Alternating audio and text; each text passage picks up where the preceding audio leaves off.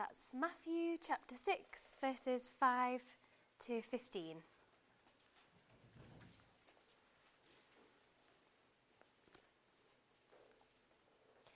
And when you pray, you must not be like the hypocrites, for they love to stand and pray in the synagogues and at the street corners, that they may be seen by others. Truly, I say to you, they have received their reward. But when you pray, go into your room and shut the door and pray to your Father who is in secret. And your Father who sees in secret will reward you. And when you pray, do not heap up empty phrases as the Gentiles do, for they think that they will be heard for their many words. Do not be like them, for your Father knows what you need before you ask him. Pray then like this: Our Father in heaven, hallowed be your name. Your kingdom come, your will be done, on earth as it is in heaven. Give us this day our daily bread, and forgive us our debts, as we also have forgiven our debtors. And lead us not into temptation, but deliver us from evil. For if you forgive others their trespasses, your heavenly Father will also forgive you. But if you do not forgive others their trespasses, neither will your Father forgive your trespasses. Thank you so much for your warm welcome already. I always feel it's a privilege to come and visit another church, and immediately, though we don't know each other, we're family. And I think there's something very profound in that. So thank you for your welcome this morning. Can we just pray together before we look into God's word?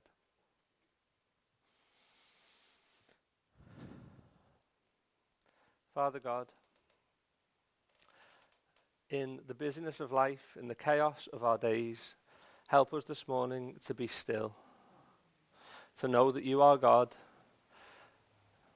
to know that your word plants roots deep within us that we need in order to survive. So pray that by your Spirit you be with us here this morning. In your name, amen. When was the last time you were amazed? The last time you had that childlike wonder? Because the older we get, the more cynical I think we become. I see a few nods. But I want you to cast your mind back to the first time a song moved you to tears. Or maybe a song that compelled you to dance. I don't know. Or when you finish the film and the credits are rolling and you sit there motionless, stunned. You need time to process what you've just watched. Or maybe the first time you walk up the steps at Anfield or Goodison or Prenton Park and you see the floodlight shining on the green pitch, and it's the greenest green you've ever seen. Now, the moment of awe and wonder that stands out for me was when I was 16 years old. Now, at that point in my life, my passions included my PlayStation and going to the Liverpool match and not much else. And I turned up to yet another English lesson like I'd done thousands of times before. And then it happened. My teacher started reading a poem, a title that I'll never forget because it's so strange. The title of this poem was The Love Song of J. Alfred Prufrock. And from sitting there like this, my ears started to prick and my heart was moved.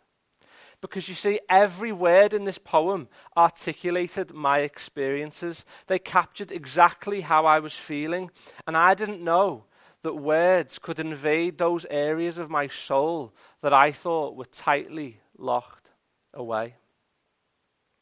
So I walked out of the classroom and I nudged my friend Matty Russell in the ribs and I said, "That poem was amazing, wasn't it?" It was like a moment of confession because boys of 16 aren't supposed to like poetry. But he agreed. And at that moment, both of our lives were shaped by the awe and the wonder we just encountered. I went back to be an English teacher in that very school, and he went on to study English and do a master's at university because of that moment. But I want us to be honest this morning, and we've just had the Lord's Prayer read to us, and I think that it's unlikely that the words in the Lord's Prayer amaze us anymore. Because how often have we said it in our lives? I wonder if we were to do a poll, thousands, tens of thousands of times. And I think when we say it now, when I say it now, I say it like a robot. The words roll off the tongue, yet our minds are often elsewhere. And our hearts are likely numb to the reality of what Jesus is saying. We're like me in that English lesson, bored and apathetic. So I've got two aims this morning in the 20 minutes or so that we'll look at this passage. Firstly, I want the opening line of this prayer. That's where we're going to spend our time. I want the opening line of this prayer, a line we think we know, to leave us all in a state of awe and wonder at our God. And then secondly, I want that feeling of awe and wonder to fundamentally transform your life and my life as we move into our Monday mornings. So, to begin with, I just want to briefly set this prayer in its proper context. You see, Jesus speaks these words in Matthew chapter 6 in the middle of what's considered one of the greatest public speeches ever recorded, the Sermon on the Mount. But what I want you to note is who he's speaking to. Who was there as Jesus delivers these words? Just flick back in your Bibles to Matthew chapter 4. I think some of these words might be on the screen as well. Matthew chapter 4, verses 23 to 25 tells us who Jesus is speaking to. Let me read.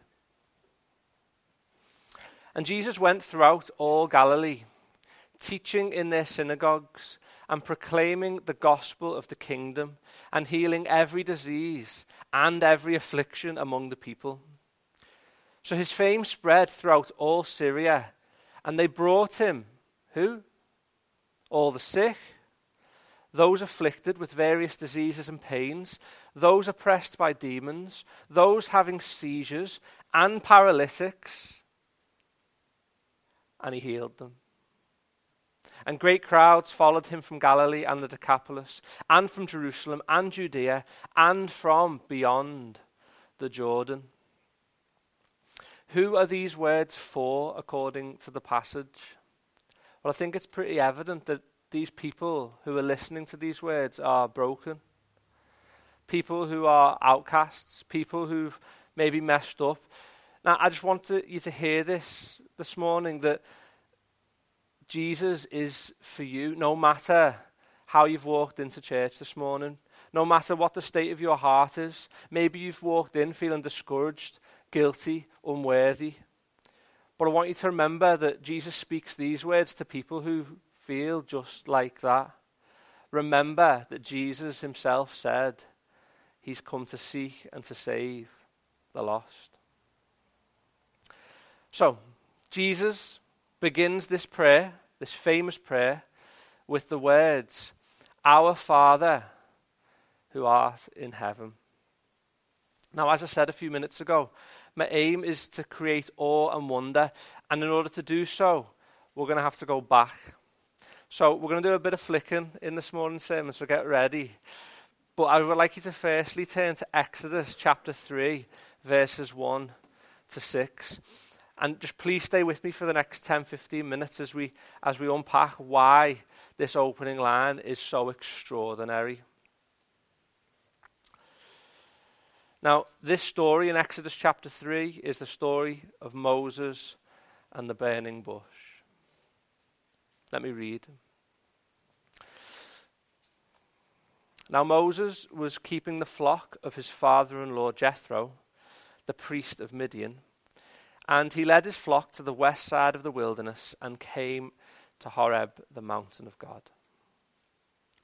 And the angel of the Lord appeared to Moses in a flame of fire out of the midst of a bush. He looked, and behold, the bush was burning, yet it was not consumed. And Moses said, I will turn aside to see this great sight, why the bush is not burned. Now when the Lord saw that Moses turned aside to see, God called to him out of the bush, Moses, Moses. And he said, Here I am. Then he said, Do not come near. Take your sandals off your feet, for the place on which you are standing is holy ground. And he said, I am the God of your father, the God of Abraham, the God of Isaac, and the God of Jacob. And Moses hid his face, for he was afraid to look at God. I want us to firstly look at the bush. You see, the bush, according to the passage, it's burning, yet it's not consumed. Now, Moses is really confused as he looks at this.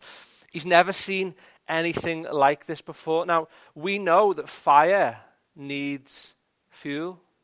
Fire can't exist without fuel. That's why you add more coal or you add more logs to the fire. And when they've burnt through, well, what happens? The fire ceases to exist. But this is different. You see, this flame exists separately to the bush. The angel of the Lord who appears in this bush is set apart from it. Now, the angel of the Lord doesn't need anything else to exist. He's self-dependent, and the word we might use here and the word that we sung earlier in the service is that he is holy, he is set apart, he is other. Now this intrigues Moses. It's like when you see something strange, you move closer to inspect it. I was at the test match at Old Trafford yesterday, and I was up in the rafters, and the players on the pitch looked like little ants as they were bowling and batting at each other. So we had our binoculars because we wanted to get a closer look of the pitch. And it's similar with Moses here. He wants to get a closer look at this intriguing bush. And as he steps forward, God responds. Look at verse 4. Moses, Moses. Now, in the Bible, when God repeats a person's name, it's often known as repetition of endearment. So, for example, in the Old Testament, God says Abraham, Abraham, or Samuel, Samuel. Even Jesus in the New Testament, who's God, he does it. He says Peter, Peter, Martha, Martha. And when God does this in the Bible, it's out of love.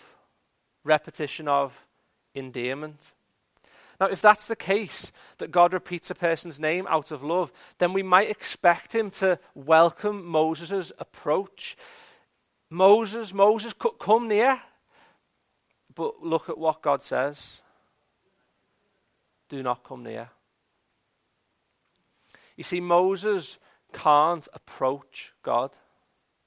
And by nature, neither can we. Now, when we think of God's holiness, it can be helpful to think of the sun in the sky, because the sun in the sky is life-giving. We need it in order to survive. Without the sun, we'd be in darkness. The sun is good. It keeps us safe. Yet, try approaching it. We can't get near it. Our bodies aren't capable of enduring its presence. Now, this does not make the sun evil or bad. It simply highlights our weakness. And it's similar with God in this instance. Moses can't approach, not because God is bad, but because he's so good, because he's holy. In The Lion, the Witch, and the Wardrobe, Susan asks Mr. Beaver about Aslan and says, is he safe? To which Mr. Beaver responds, safe? Who said anything about safe? Of course he isn't safe, but he's good. He's the king I tell you. Now just look at Moses at the end of this passage. What does he do? He hides. Why would you hide in this situation? Fear, insecurity, terror, feelings of guilt. Moses is aware that he's standing on holy ground. And this moment here with Moses is reminiscent of the moment that this separation between God and man began in Genesis. Do you remember Adam and Eve? They choose to trust themselves. They choose to reject God's good design. And as a result, they too feel ashamed. They are exposed. And they, like Moses, can no longer be in God's presence. What do? They run. They hide. And ultimately, this beautiful and intended friendship between God and humanity is severed. Just look in Genesis chapter 3 for us. Should come on the screen. Genesis chapter 3, verses 23 to 24, where we see this moment of separation. The Lord God sent Adam out from the Garden of Eden to work the ground from which he was taken. He drove out the man, and at the east of the garden, just notice this, he placed the cherubim. That's going to be an important detail in a minute. He placed the cherubim and a flaming sword that turned every way to guard the way to the tree of life. Just look at that language of separation in that passage. We have been sent out, driven out from God's presence. And if we try and restore this relationship ourselves, if we try and work our way back, what will we be met by? The cherubim and their swords. And what's their purpose according to the verses? Well, it's to guard the way. The road to the Father has been closed by the Father himself. But can I show you something? Please turn to 1 Kings chapter 6. Now, I can't wait to show you this. You know those moments when you read in the Bible and you're reminded that it's like this beautiful jigsaw where all the pieces fit together? I've been praying this week that this will be one of those moments for you. Now, as we read this passage, initially you're going to be saying, why on earth have we turned here? But stay with me, I promise. 1 Kings chapter 6, verses 23 to 28. And we here have a description of the temple that Solomon is building. Verse 23. In the inner sanctuary, he made 2 what? Cherubim of olive wood, each 10 cubits high. 5 cubits was the length of one wing of the cherub, and 5 cubits the length of the other wing of the cherub. It was 10 cubits from the tip of one wing to the tip of the other. The other cherub, lots of cherubs, also measured 10 cubits. Both cherubim had the same measure and the same form. The height of one cherub was 10 cubits, and so was that of the other cherub. Look at this, verse 27. He put the cherubim in the innermost part of the house. Keep that logged. And the wings of the cherubim were spread out, so that a wing of one touched the one wall, and a wing of the other cherub touched the other wall. Their other wings touched each other in the middle of the house, and he overlaid the cherubim with gold. What's all that about? Well, in the Old Testament, the high priest would once a year enter, look at verse 27, the innermost part of the temple. Now, this was often known as the Holy of Holies. This was where the Ark of the Covenant was, and this was where God himself dwelt. This was where the high priest would make sacrifices on behalf of the people. Now, I can't emphasize, and I don't think we can ever fully appreciate how terrifying this would have been. Do you remember Adam and Eve? What did they do? They ran from God. Moses, he hides his face, and it was the priest who was the only one who dared enter. And even then, he did so, according to the Bible, with bells attached to his feet, so that if they stopped ringing, those listening outside would know what had happened. Now, what is separating the high priest from God? Well, there are two things. Firstly, one that I think you'll know of. There's a curtain veil, which acted as a physical representation of the barrier that exists between man and God. And secondly, it's these images of cherubim. Now, why are these cherubim important? Well, they represent the garden of the cherubim who are guarding the way, guarding the path to God. Do you see the parallel between the two? You see, in the Old Testament, there's a kind of way to God, but it's so restricted and it's so limited and it's terrifying. But it couldn't stay that way forever. It couldn't stay that way forever, because if it did, then we here this morning have no hope. The way was guarded, but a way was made. What did Jesus say? I am the way. He said that no one comes to the Father except through me. Now, maybe we all know a person who says that they'll do something, but they don't follow through. Maybe that person's you. I know at times that person can be me. But let me tell you this morning, Jesus isn't like you, and he isn't like me. Jesus is set apart. Jesus is holy. Jesus is God. And when he said that he's the way, and when he said that no one will be able to come to the Father except through him, he followed through on that statement. He did what no one else could do.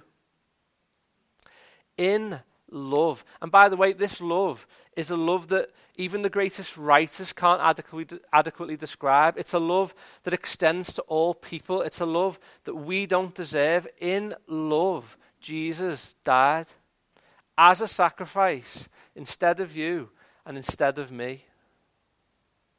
Why?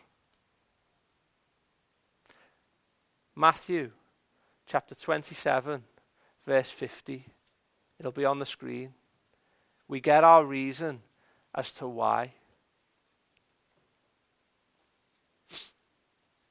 When Jesus had cried out again in a loud voice, he gave up his spirit. At that moment, the curtain of the temple was torn in two, from the top to the bottom. Why does Jesus do this? It's to make a way for us to be reunited with God. The high priest, you see, no longer has to make a sacrifice on the behalf of the people year after year after year, because Jesus himself was the ultimate sacrifice. Do you remember Jesus' final words on the cross? It is finished. The restriction is gone. Jesus became the better high priest. We no longer have to hide our face like Moses. We no longer have to feel the shame and the guilt of Adam and Eve. We no longer have to run. Why? Because God ran to us. Look at the verse again. This is astonishing to me. How does the curtain rip? From the top to the bottom. To indicate that it was God who made a way through his Son. There's nothing that we can do to save ourselves and get back to God. If there was, the curtain would have been torn from the bottom to the top. But it wasn't. And two of the gospel accounts, Matthew and Mark, they want to make it very clear that this detail is included in their account for that reason. That it's not you and it's not me, but it's God who made a way. The curtain is torn in two, and the cherubim have put their swords away. And so we return to the opening line of this remarkable prayer. Jesus, speaking to broken people, instructs us to begin our prayers with, Our Father. Just dwell on that for a moment. How can we say that this morning in light of who we are in front of a holy God? As I finish this morning, I want you to remember one phrase, because I don't want you to just leave here thinking about how incredible and undeserved it is to have access to God as Father. I've been praying that this week that this truth would transform your Monday morning and beyond. So if you've got a pen, I want you to write this down. If you've got a phone, I want you to type this in. If you've got a good memory, that'll do too.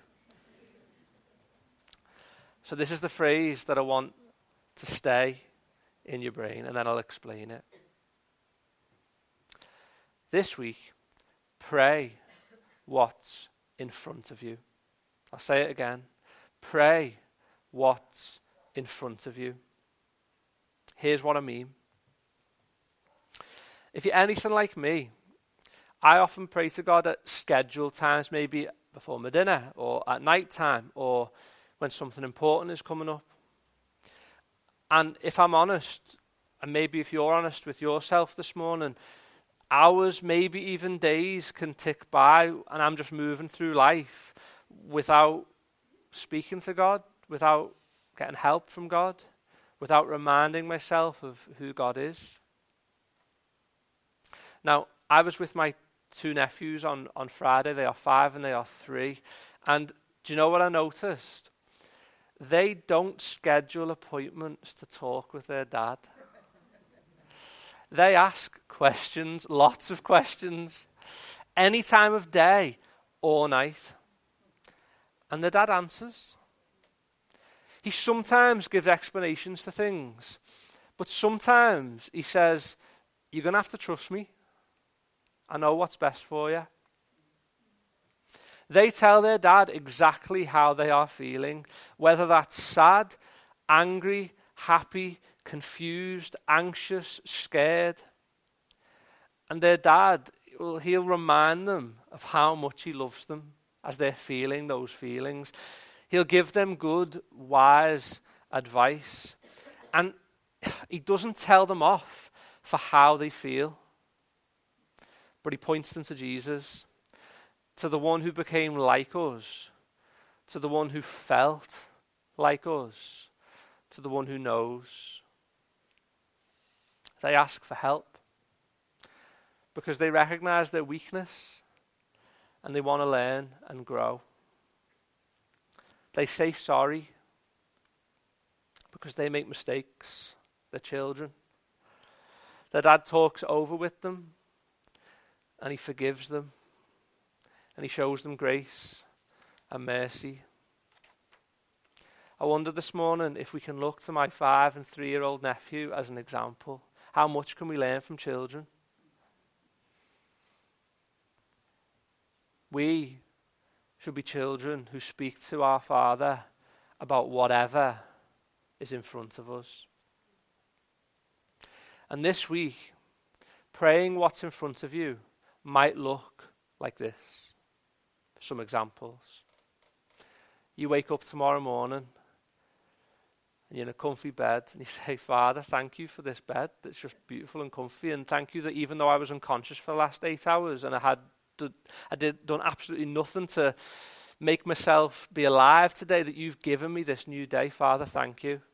Maybe then you get into your hot shower and you stop for a moment. You think, I get in this hot shower every day and I never stop to think that I've just got water on demand and not everyone has this. And it's like a beautiful thing. And you say, "Thank you, Father, for this act of kindness that you give me every day." Maybe you're going to work tomorrow and there's a colleague who you struggle to just be around them. They frustrate you and you say, "Father, I need patience today with this person and I don't have it in me, but I remember that you've been so patient with me, so please give me that supernatural patience that I can't have within myself."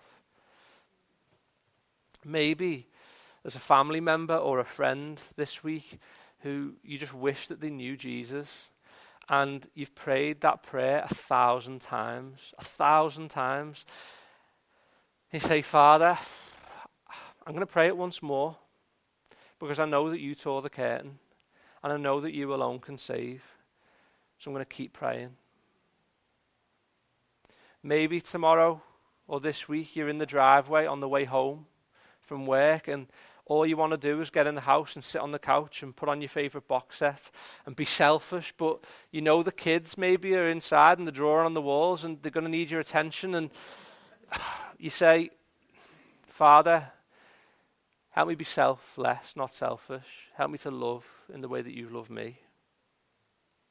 Maybe this week you're playing sport or watching sport and you say, Father, thank you for the ability to run, to move.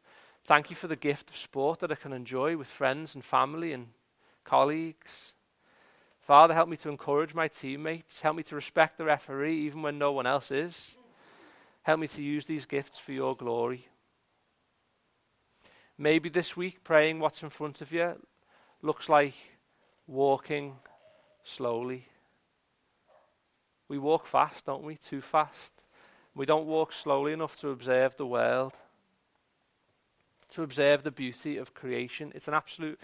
We drove into the car park this morning and couldn't believe we've actually got a picnic and we're going to go to the beach after the service. It's beautiful, but to stop on a Sunday morning and to, before you walk into church, to just look at the beach and to say, Father, you're an incredible artist, and you've painted things in this world purely for our hearts to just point upwards and say, wow, to give you glory, Father, thank you. Maybe this week you're in the house on your own and you're tempted. And you say, Father, I'm weak, I'm vulnerable, and I don't know, I'm going to stave off this temptation. But I remember, Father, that Jesus was tempted, so I know that he understands what it's like. So, Father, please help me in this moment. Maybe this week, praying what's in front of you looks like the food on the end of your fork. And you don't just mindlessly pray that prayer before you eat again and again. Dear Lord, thank you for this food. Amen. I'm too hungry. I want to eat. Maybe you stop and you think and you say, Father, I've actually done very little for this food to get onto this fork. I didn't grow it. I didn't bring it out of the ground. I didn't package it or deliver it. Maybe I didn't even cook it. And yet here I am again, another meal, eating this food. And Father, you didn't just give us food as something to kind of sustain us. You actually made it taste nice. Maybe this week you're uncertain about your future. Maybe you've had exam results and you're unsure what to do with those results. Maybe you're unsure about where to go to university. Maybe you're thinking about applying for a new job or a promotion. Do I go part-time? When should I retire? What should I do in my retirement? And you say, I'm uncertain here. I don't have a crystal ball, but I know, Father, you're sovereign and you see the whole breadth of time. I'm going to trust you and I'm going to ask you, Father, for your wisdom. Maybe this week, praying what's in front of you is when you're with your friends or family and you're laughing. Do you know those belly laughs that you have sometimes, occasionally, with your friends and your family, where your shoulders are kind of moving up and down and you can't contain your joy, and you say, Father, that even in the chaos of life, there are these moments of joy that you give us every now and then, moments to echo an eternal joy that's to come. Maybe you're sick, or you know someone who's sick and who's unwell, and this week you pray and you say, Father, I'd love to be healed. I would love for them to be healed. Please heal me. You can heal. We've read it even in Matthew chapter 4 this morning. Jesus, he healed these people. But Father, if not, please remind me or remind them of where they're going in Christ. A place where sickness and death are locked out. Whatever is in front of you this week, pray. Like a child to their father. Paul tells us that we should pray without ceasing. He also says that in everything, by prayer and supplication, let your requests be known to God. And Solomon, the wise one, He instructs us to acknowledge God in all our ways. We can pray whatever's in front of us because of Jesus. We shouldn't be able to say our Father, but we can. And Jesus tells us to. So let's do it this week. Pray what's in front of you, because the curtain is torn in two. The cherubim have flown away. There's no need to hide. There's no need to run. Jesus has made a way. Let me pray.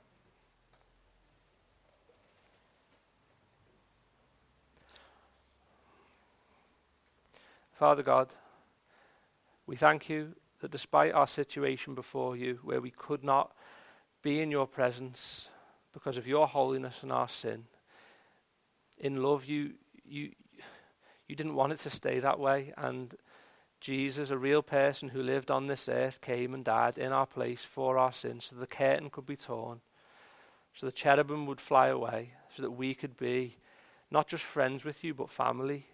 We could be your sons and daughters and call you Father at any point.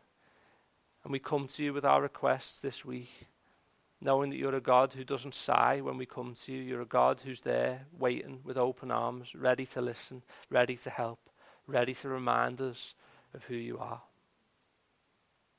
We ask all these things in your name. Amen.